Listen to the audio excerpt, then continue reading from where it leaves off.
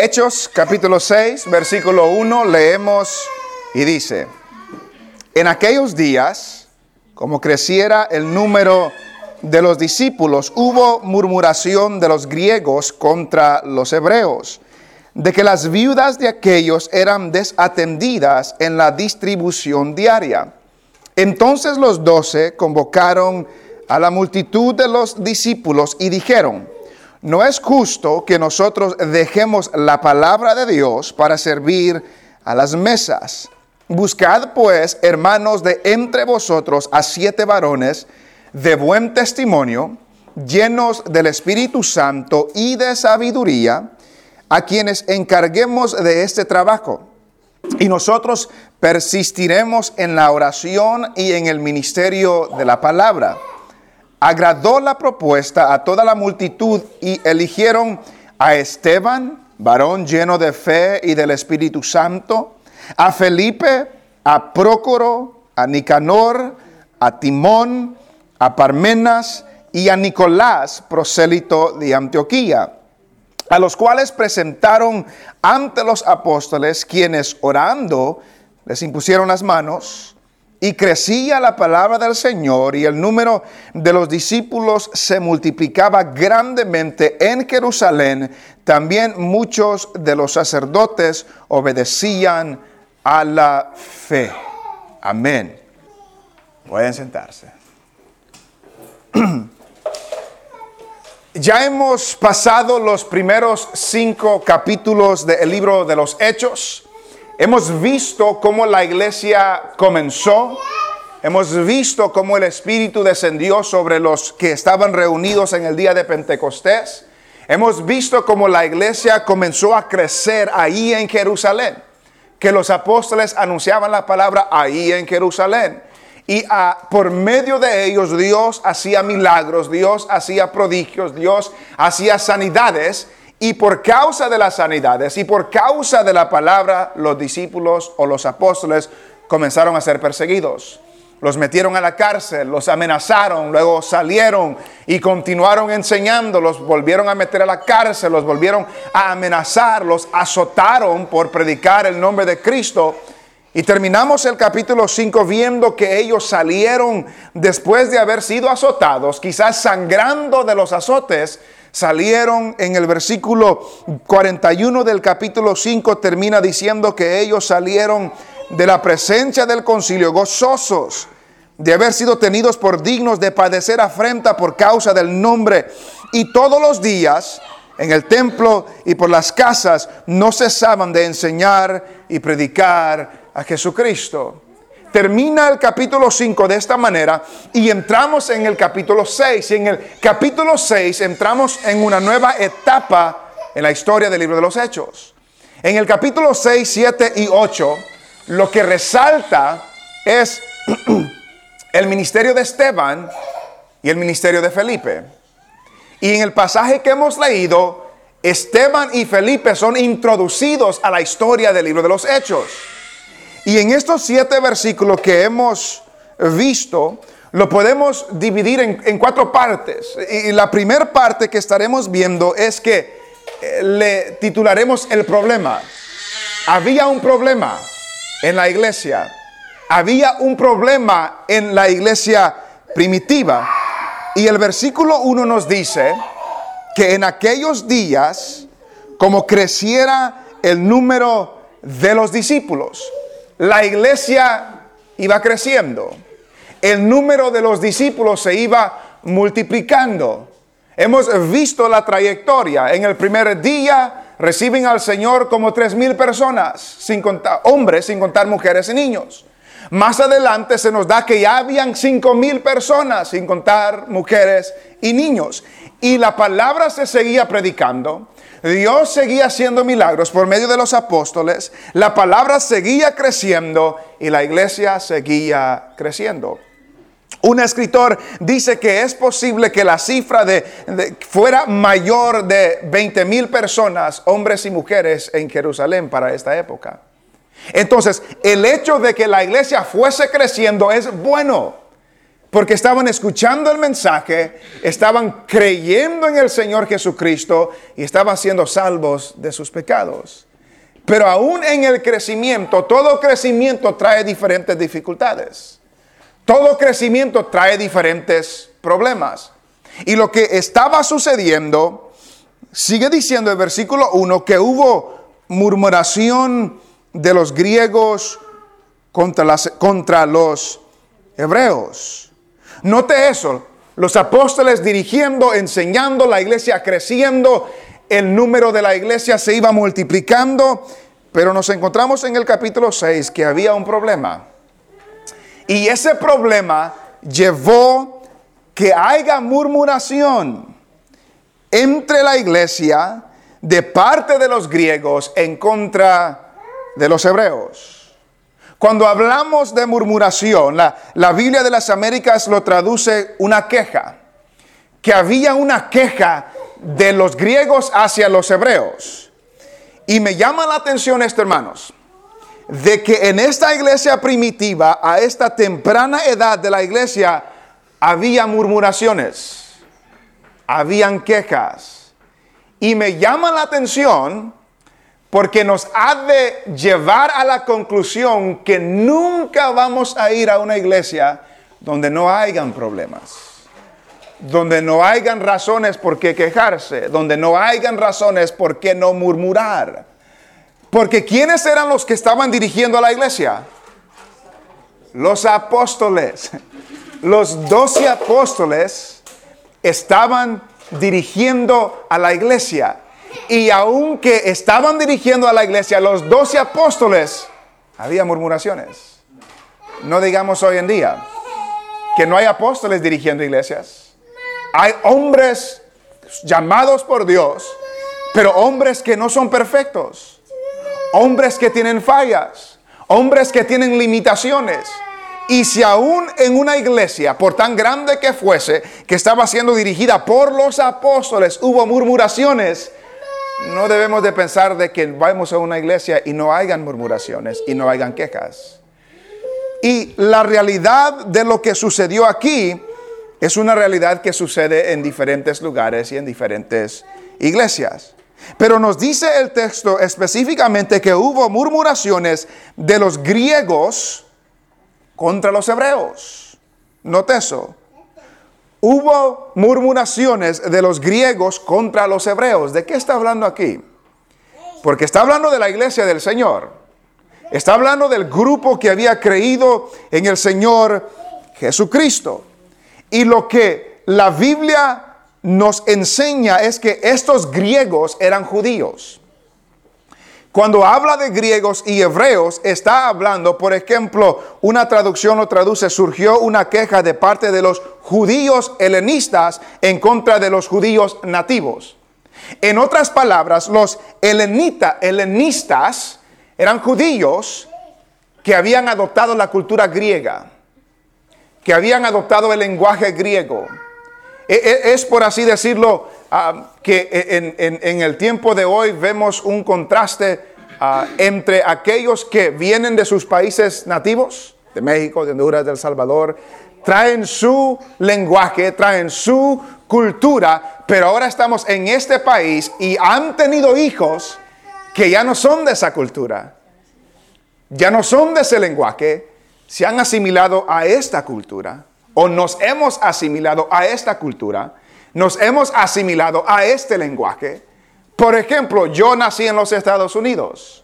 Yo quizás el lenguaje primordial que tengo es el inglés. Los de mis padres es el español. La cultura donde yo me crecí fue los Estados Unidos, norteamericana. La cultura de ellos fue centroamericana, fue salvadoreña. Piénselo de esa manera. Entonces los griegos eran los judíos que no vivían en Jerusalén, pero vivían fuera.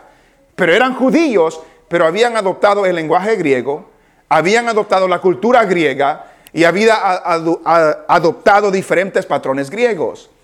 Se compara con los judíos que dice aquí nativos, que nacieron en Jerusalén, se crecieron en Jerusalén, hablaban el lenguaje arameo, ese es el lenguaje que se hablaba en ese tiempo. Entonces, había una diferencia de culturas, Había una diferencia de lenguaje, había una diferencia de nacionalidad, aunque eran judíos, y eso causó que haya problemas, que hayan dificultades en la iglesia primitiva. Entonces hubo murmuración de los griegos contra los hebreos. ¿Cuál era el problema? De que las viudas de aquellos o de los griegos eran desatendidas en la distribución diaria. El problema era que se estaban mezclando estas dos clases de culturas y de lenguajes y de patrones en el mismo cuerpo de Cristo, y ahora cuando los apóstoles repartían lo que ellos tenían para repartir, los griegos sentían que las viudas de ellos estaban siendo desatendidas y las viudas de los hebreos estaban siendo bien atendidas. Vemos, por ejemplo, en el capítulo 2 de este mismo libro de los Hechos, capítulo 2 y en el versículo 44, vemos este patrón de compartir entre ellos en Jerusalén lo que tenían. 2:44 dice: todos los que habían creído estaban juntos y tenían en común todas las cosas, y vendían sus propiedades y sus bienes y lo repartían a todos según la necesidad de cada uno. El capítulo 4, el versículo 34 vuelve a recalcar esta realidad. 4:34 dice: así que no había entre ellos ningún necesitado, porque todos los que poseían heredades o cosas las vendían y traían el precio de lo vendido y lo ponían a los pies de los apóstoles, y se repartía a cada uno según su necesidad. Entonces vemos que estaban repartiendo de acuerdo a las necesidades. ¿Y a quién le traían lo que se iba a repartir? A los apóstoles. Lo que se estaba donando, por así decirlo, se los traían a los pies de los apóstoles. Pero ¿qué sucede cuando un grupo se va creciendo? Se necesita más ayuda. Los recursos van disminuyendo. La atención necesaria va creciendo. Y vamos a notar que en lo que hemos leído estaba esta murmuración, estaba esta queja, pero los apóstoles no dijeron: hey, eso no es verdad. Los apóstoles no corrigieron esa queja. Los apóstoles no corrigieron esa murmuración, dando a entender que sí estaba sucediendo. Dando a entender que esa queja tenía validez. Dando a entender que esa queja tenía alguna validez. Entonces recordamos el problema, que habían diferencias de culturas que estaba causando problemas, y esto necesitaba solución. Y nosotros debemos recordar, hermanos, que siempre cuando dos grupos de personas se juntan en este lugar, aquí hay personas de El Salvador, de México, de Honduras y americanas, por así decirlo. Yo creo que he cubierto a todos. Todos traemos nuestras propias culturas, todos traemos nuestras propias tradiciones, todos traemos lo que el ambiente donde nos hemos crecido nos ha enseñado, todo lo traemos. Y cuando dos grupos se juntan, hay diferencias. Y el caso es que en la iglesia del Señor, esas diferencias se deben de superar para que pueda haber o pueda permanecer la unidad. El cuerpo de Cristo está compuesto de diferentes lenguas, de diferentes naciones, de diferentes culturas. Y a veces eso causa tensiones. No podemos esperar que todos se acoplen a nosotros. No podemos reunirnos con un grupo de diferentes culturas, diferentes lenguajes, y esperar que todos se acoplen a mí. O esperar que todos se acoplen a usted. No podemos esperar eso. Debemos de confiar de que Dios hará una obra en el corazón de cada persona para que pueda haber unidad, para que pueda haber pureza y para que pueda haber un estado de comunidad. Pero el hecho de que la iglesia está compuesta de diferentes personas con diferentes culturas, eso puede llevar a problemas, a murmuraciones y a quejas, y muchas veces son válidas. Pero el caso que vemos aquí es que, aunque sean válidas, no solamente se dice, bueno, sí es verdad, hay problemas y se acabó. No, los apóstoles tenían una propuesta para solucionar el problema. Entonces, en el versículo 1 vemos este problema. En el versículo 2 y 3 vemos la propuesta de los apóstoles para solucionar este problema. El versículo 2 nos dice que entonces los 12 convocaron a la multitud de los discípulos. Tuvieron una reunión. Se reunieron. Entonces los 12 convocaron a la multitud de los discípulos y dijeron: no es justo que nosotros dejemos la palabra de Dios para servir a las mesas. Note cómo comienza la respuesta, la propuesta de ellos. No es justo que nosotros dejemos la palabra de Dios para servir a las mesas. Se supone que la multitud les estaba exigiendo a ellos que ellos se encarguen de repartir los bienes, que ellos se encarguen de servirles a las viudas y a todos los necesitados. Y lo primerito que ellos dijeron es que no es justo de que nosotros dejemos o abandonemos la palabra de Dios por servir a las mesas. Si hacemos eso, la palabra de Dios y la expansión de la palabra de Dios iba a ser afectada. Ellos dijeron no es justo. La Biblia de las Américas traduce esta frase diciendo: no es conveniente que nosotros descuidemos la palabra de Dios para servir mesas. Entonces, cuando dice que no es justo, da a entender que no es apropiado, de que no es bueno, de que no es conveniente que los apóstoles descuiden la palabra del Señor. Y cuando habla de dejar, no es justo que nosotros dejemos la palabra de Dios, da a entender una idea de abandonar, de descuidar o de dejar atrás.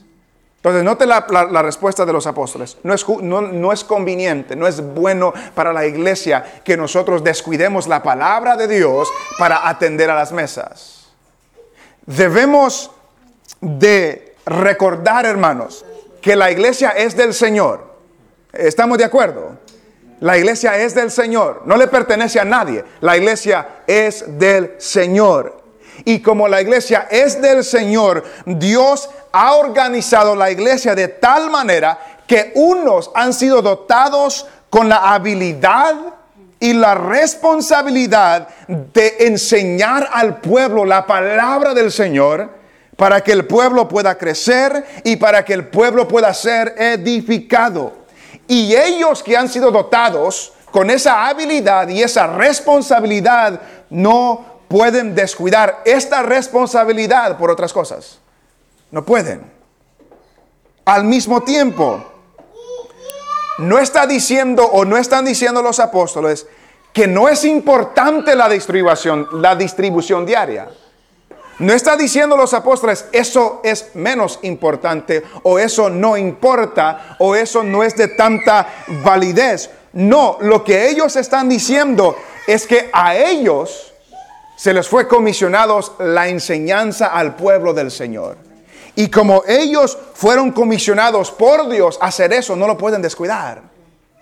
Entonces, la solución no es que nosotros, que hemos sido llamados para enseñar y predicar la palabra, dicen los apóstoles, dejemos eso a un lado para ir a servir a las mesas.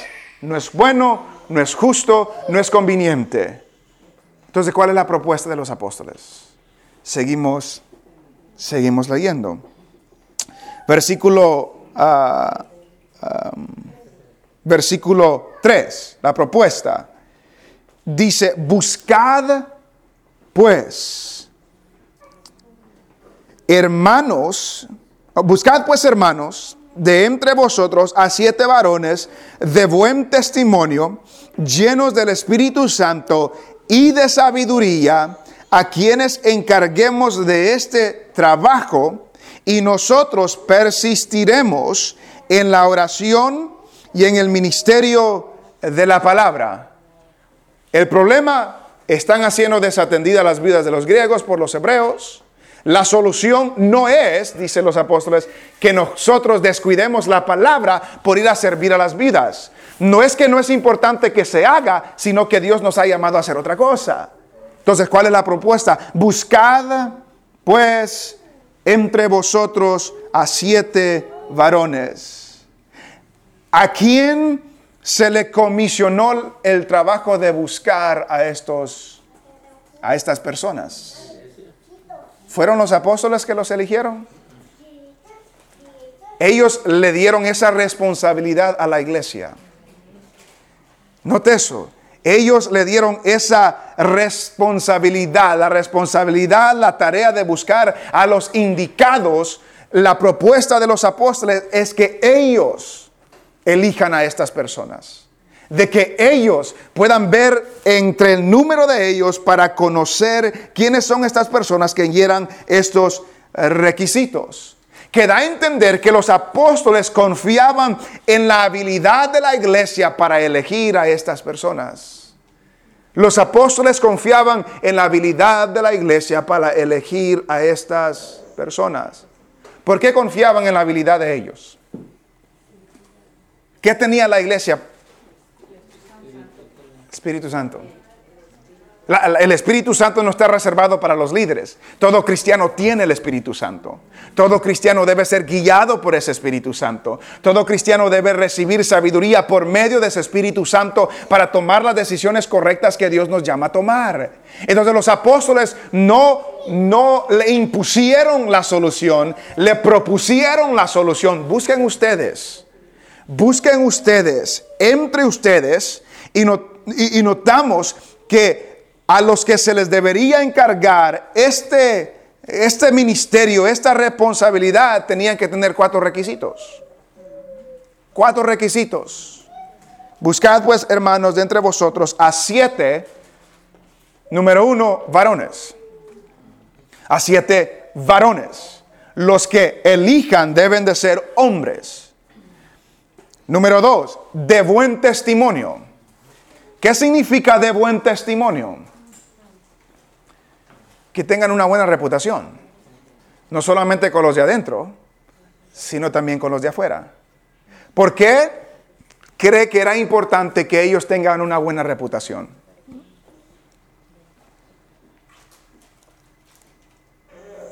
Creo yo que una de las razones por qué necesitaban ser hombres de buen testimonio es que lo que ellos iban a hacer iba a ser entre el pueblo.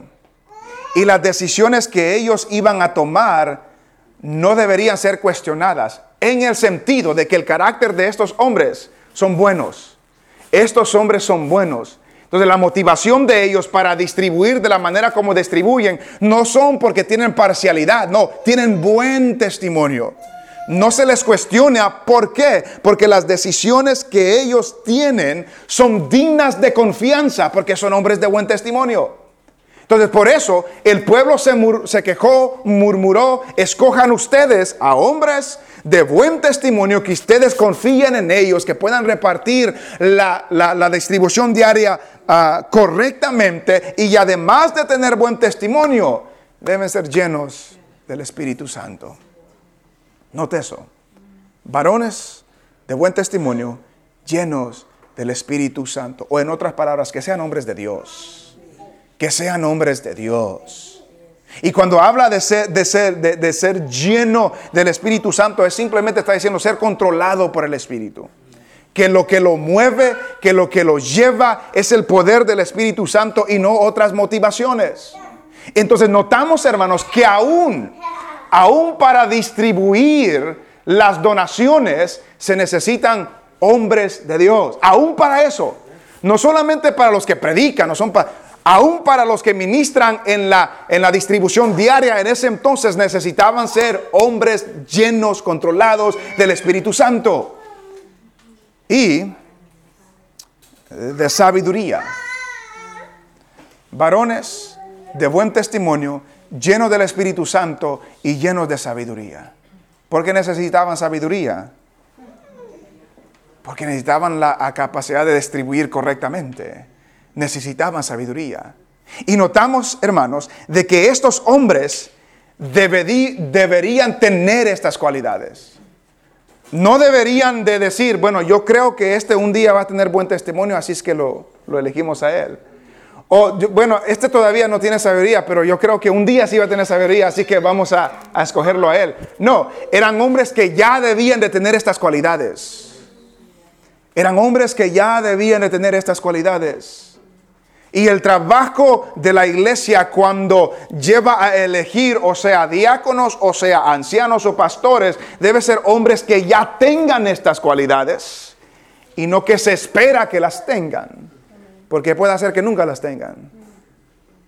Busquen entre ustedes a 7 hombres llenos del Espíritu Santo, de buen testimonio y de sabiduría, que tengan la capacidad de distribuir correctamente, que sean guiados, controlados por el Espíritu Santo, que sean de buen testimonio para que sean dignos de confianza.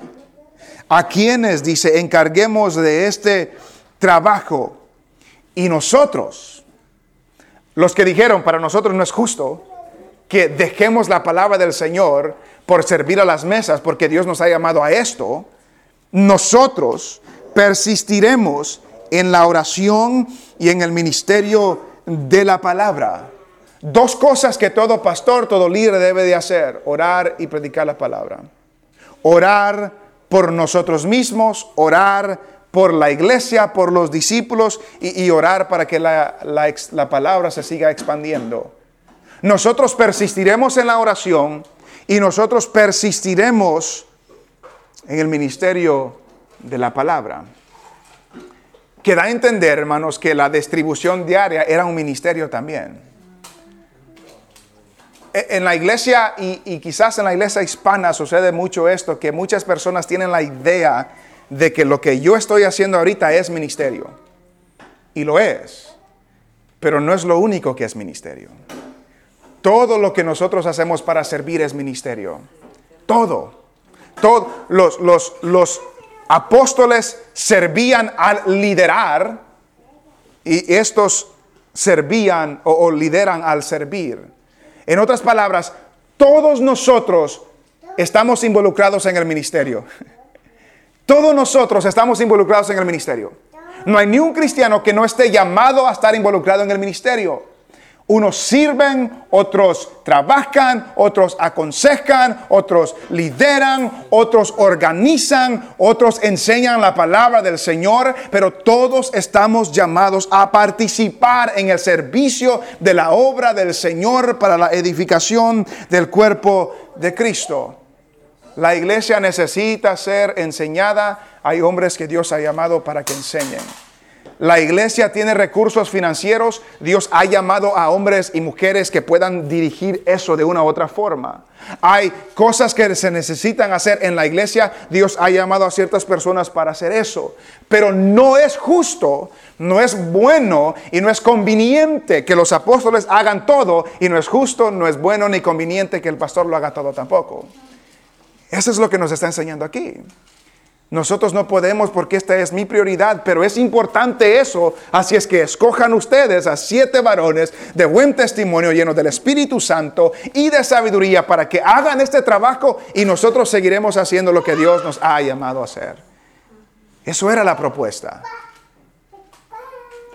En el versículo 5 y 6 nos damos o podemos ver la ejecución de esa propuesta. La recibieron. Versículo 5 dice: agradó la propuesta a toda la multitud. Note, hago hincapié siempre, era una propuesta. Los apóstoles tenían la autoridad para imponérselos, porque tenían esa autoridad, pero no lo impusieron. Le dieron esa propuesta a la iglesia para que la iglesia lo pueda recibir.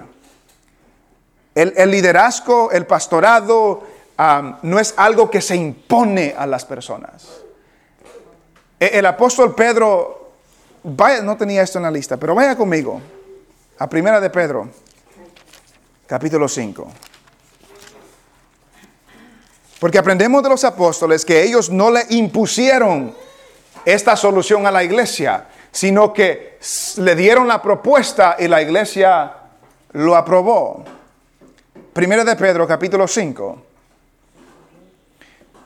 Primera de Pedro, capítulo 5, versículo 1 dice: ruego a los ancianos que están entre vosotros, yo anciano también con ellos, y testigo de los padecimientos de Cristo, que soy también participante de la gloria que será revelada.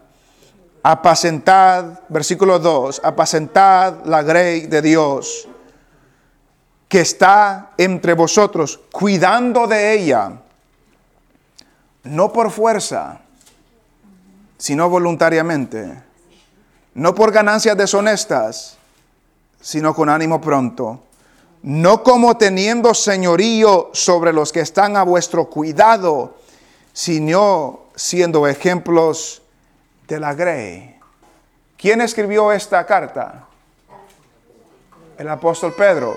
¿Quién era uno de los que dieron esta propuesta al pueblo? El apóstol Pedro. No se lo impusieron, no dominaron su señorío sobre ellos, se lo propusieron. Y ellos, regresando al libro de los Hechos, ellos recibieron la propuesta. Hechos 6:5, agradó la propuesta a toda la multitud y ellos eligieron. Y aquí se nos da el nombre de los 7 que eligieron. Número 1, Esteban. Este lo veremos en lo siguiente, el resto del capítulo 6 y el capítulo 7.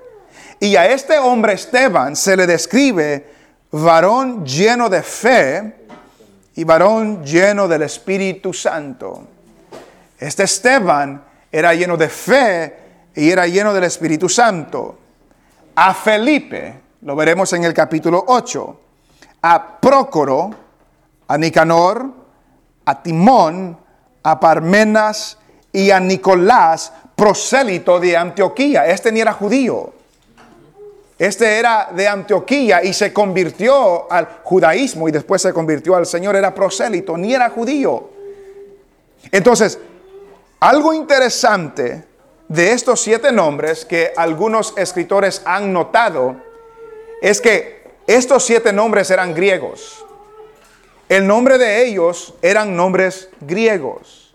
Entonces, recordamos el problema. ¿Cuál era el problema? Los griegos, los judíos helenistas, se estaban quejando de los judíos hebreos. Escojan ustedes, y escogieron a 7 hombres que tienen nombres griegos, dando a entender que la mejor manera para solucionarlo es que de entre los que se están quejando, sean ellos los que compartan a todos los demás. Note la sabiduría de lo que ellos están haciendo. Escogieron a estos 7 hombres, y en el versículo 6 dice: a los cuales presentaron ante los apóstoles. No se nos dice cuánto tiempo demoraron ellos para hacer la selección, pero cuando estaban listos, trajeron estos 7 hombres a los apóstoles, se lo presentaron ante los apóstoles. ¿Y qué hicieron los apóstoles por ellos? Oraron. Oraron por ellos y les impusieron las manos. En la Biblia habían diferentes razones por qué se les imponían las manos. Pero un escritor dice que en este caso la imposición apostólica de manos asociaba formalmente a los 12 con el nombramiento de los 7 para el cumplimiento de su tarea específica. No impartía, por supuesto, el don del Espíritu. Los 7 ya estaban llenos del Espíritu. Cuando les imponieron las manos, no era para que reciban el Espíritu, no era para que sean llenos del Espíritu. Ellos ya estaban llenos del Espíritu. Era una señal de autoridad de los apóstoles que ellos estaban confirmando la selección de la iglesia. La iglesia se los trajo a ellos. Ellos se los presentaron a los apóstoles oraron por ellos y les impusieron las manos para poder dedicarlos a la tarea que tenían por delante. Entonces, este relato nos recuerda, hermanos, de que la obra del ministerio no es para una persona. La obra del ministerio es para todo aquel que le pertenece al Señor. Y si no estamos sirviendo de una u otra forma, le estamos fallando al Señor. Porque el Señor nos ha llamado a todos para servir en la obra del Señor. Y si no estamos sirviendo, puede ser porque la iglesia no le da oportunidad para servir. Y si es así, tenemos que hablar. Si no está sirviendo porque hay algo que lo detiene, debemos hablar también para ver qué es lo que lo detiene, para ver cómo lo solucionamos, para que tenga la libertad de servir al Señor. Dios es el que llama a todos. Un escritor dice lo siguiente, escuche esto. Un principio vital que es ilustrado en este incidente, que es de importancia, urgencia para la iglesia de hoy, es esto. Que Dios llama a todos para el ministerio. Que llama a diferentes personas a diferentes ministerios. Y que aquellos que son llamados a la oración y al ministerio de la palabra no deben de dejar que sean distraídos de esa prioridad. No pueden. Muchos pastores se encargan de hacerlo todo. Y ese es el problema de nosotros, que a veces nos queremos encargar de hacerlo todo. Pero eso no es lo que Dios ha mandado. Los líderes, los pastores tienen un trabajo específico. Orar, predicar la palabra. Vemos en Timoteo 3, en Tito 1, los requisitos que ellos deben hacer. Poder enseñar, poder aconsejar, poder liderar. Y luego la iglesia hace lo demás. La iglesia evangeliza. La iglesia trae personas a la iglesia. La iglesia se involucra en la comunidad. La iglesia visita a los enfermos. La iglesia ora por los enfermos. La iglesia ayuda con los quehaceres dentro del lugar donde la iglesia se reúne. La iglesia hace de todo. Todos estamos llamados a hacer algo. Si somos del Señor, estamos llamados a hacer algo. Y si no estamos haciendo algo, le estamos fallando al Señor. Entonces, vemos, hermanos, el problema, vemos la propuesta y vemos la solución. Y termina Lucas este pasaje con un resumen en el versículo 7. Sucedieron tres cosas. Y crecía la palabra del Señor, número 1. El número de los discípulos se multiplicaba grandemente en Jerusalén, número 2. Y también muchos de los sacerdotes obedecían a la fe. Note lo primero que sucedió en este resumen que da Lucas. Que crecía, ¿qué? La palabra del Señor. Crecía la palabra del Señor. No dice que crecía la palabra de los apóstoles. No dice que la iglesia crecía. Eso no es lo primero que dice. Lo que dice es que la palabra del Señor crecía. Y notamos, hermanos, el enfoque que Lucas da y los apóstoles dan al ministerio de la palabra. ¿Qué es lo que ellos dijeron en el versículo 2? No es justo que nosotros dejemos la palabra. ¿Qué es lo que dice al final en el versículo 4? Y nosotros persistiremos en la oración y en el ministerio de la palabra. ¿Cómo termina el capítulo 5? Y todo en el versículo 42. Y todos los días en el templo y por las casas no cesaban de enseñar y predicar a Jesucristo. Hay un enfoque, hay un énfasis en la palabra del Señor. Que no puede haber crecimiento saludable si la palabra del Señor no está creciendo. Y la palabra del Señor no se puede expandir, no puede crecer si el ministerio de la palabra se está descuidando. Crecía la palabra del Señor. Y porque crecía la palabra del Señor, el número de los discípulos se multiplicaba grandemente en Jerusalén. La iglesia seguía creciendo. Pero este crecimiento estaba relacionado con el ministerio de la palabra de los apóstoles.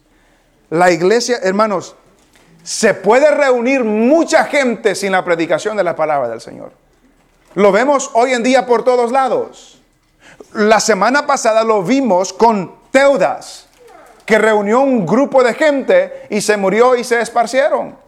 Luego Judas de Galilea reunió otro grupo de gente y se murió y se esparcieron. Grupos de gente se pueden reunir sin la predicación de la palabra del Señor.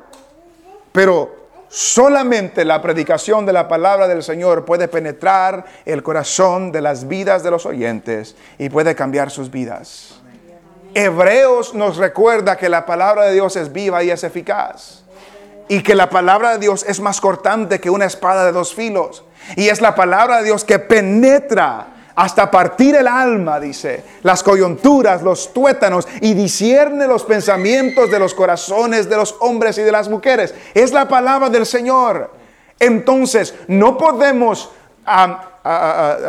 deshacernos, descuidarnos de la predicación de la palabra solamente para que podamos llenar nuestra iglesia. No podemos. La palabra de Dios se tiene que predicar. Y solamente el crecimiento saludable es cuando la palabra del Señor se está predicando.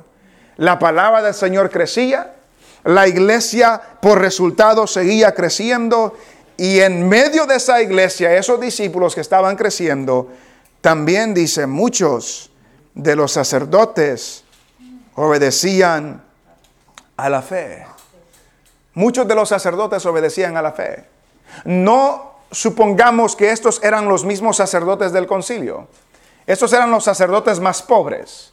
Los sacerdotes que estaban devotos a Dios, que servían en el templo, que servían en los rituales y en el culto del templo. Pero aún entre ellos estaban escuchando la palabra del Señor.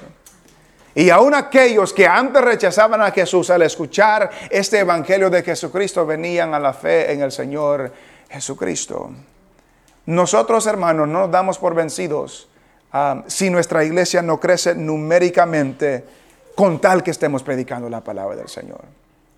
El problema es que si no predicamos la palabra del Señor y no crecemos, hay problemas. Pero si el interés de nosotros es no descuidar la predicación de la palabra del Señor, confiamos en el Señor que Él dará el crecimiento a su tiempo y a su manera. Pero acompañado con la predicación de la palabra del Señor va el ministerio de la iglesia, de lo que la iglesia debe de hacer para poder engrandecer el nombre de Cristo.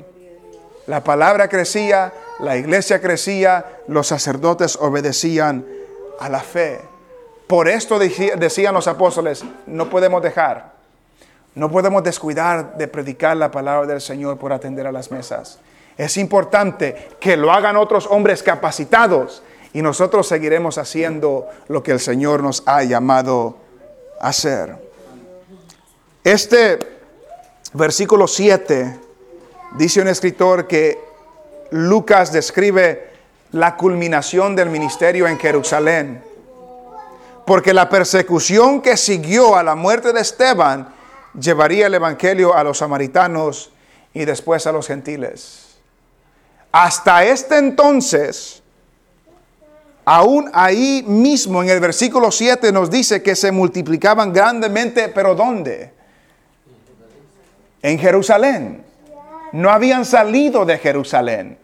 Entonces el ministerio en Jerusalén prácticamente hasta aquí llegó. Porque después veremos el ministerio de Esteban es martirizado, lo matan por su fe, por su testimonio, y la iglesia es perseguida, y la iglesia en Jerusalén sale por todos lados. Y mientras van saliendo por todos lados, van predicando el evangelio de Jesucristo. Es la iglesia que nace eso, hermanos. El trabajo no es de uno solo, el trabajo es de todos. Unos tenemos la responsabilidad de enseñar, de edificar, de compartir la palabra del Señor. Otros tenemos la necesidad y el llamado de servir, de limpiar, de evangelizar, de traer a la iglesia, de aportar financieramente. Todos tenemos algo que hacer. Y este nos recuerda que debemos de empeñar esa tarea que el Señor nos ha dejado a cada uno de nosotros.